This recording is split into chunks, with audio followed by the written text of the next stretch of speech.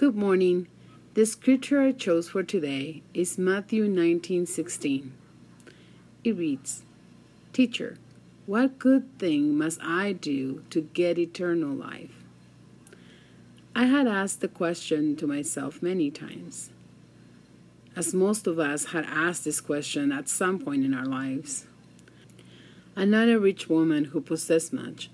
However, as I reflect on Jesus' response, I realize how difficult it can be to give up everything. When I read this verse the first time, I was a young woman with hardly any possessions. I thought it would be so easy for me to sell everything and follow Jesus. As an adult, when I read this verse again, I realize Jesus was not only referring to material possessions, but rather to everything that enables us to follow Him completely. I realize now that there are days when I want to stay in His presence, and others when it's hard for me to let go of everything, like my pain, my anguish, my problems, and afflictions, and sometimes those are even more difficult to let go than my possessions. A good deed or action does not guarantee eternal life. Jesus is the only one that can give us eternal life, and to follow Him is just the beginning.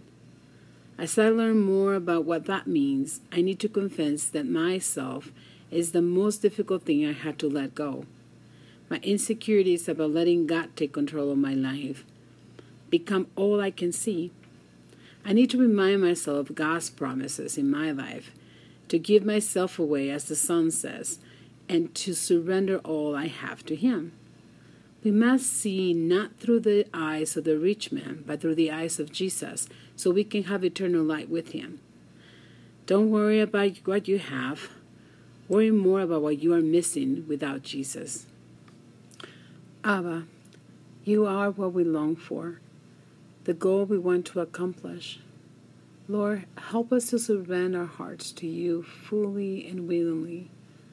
We ask that You give us the strength to set forth all that separate us from You. Lay on us the wisdom to put aside our negative thoughts about ourselves and others. Send Your Spirit to dwell in us as You promise. Abba, give the courage to follow Jesus so we can have eternal life here on earth. Amen.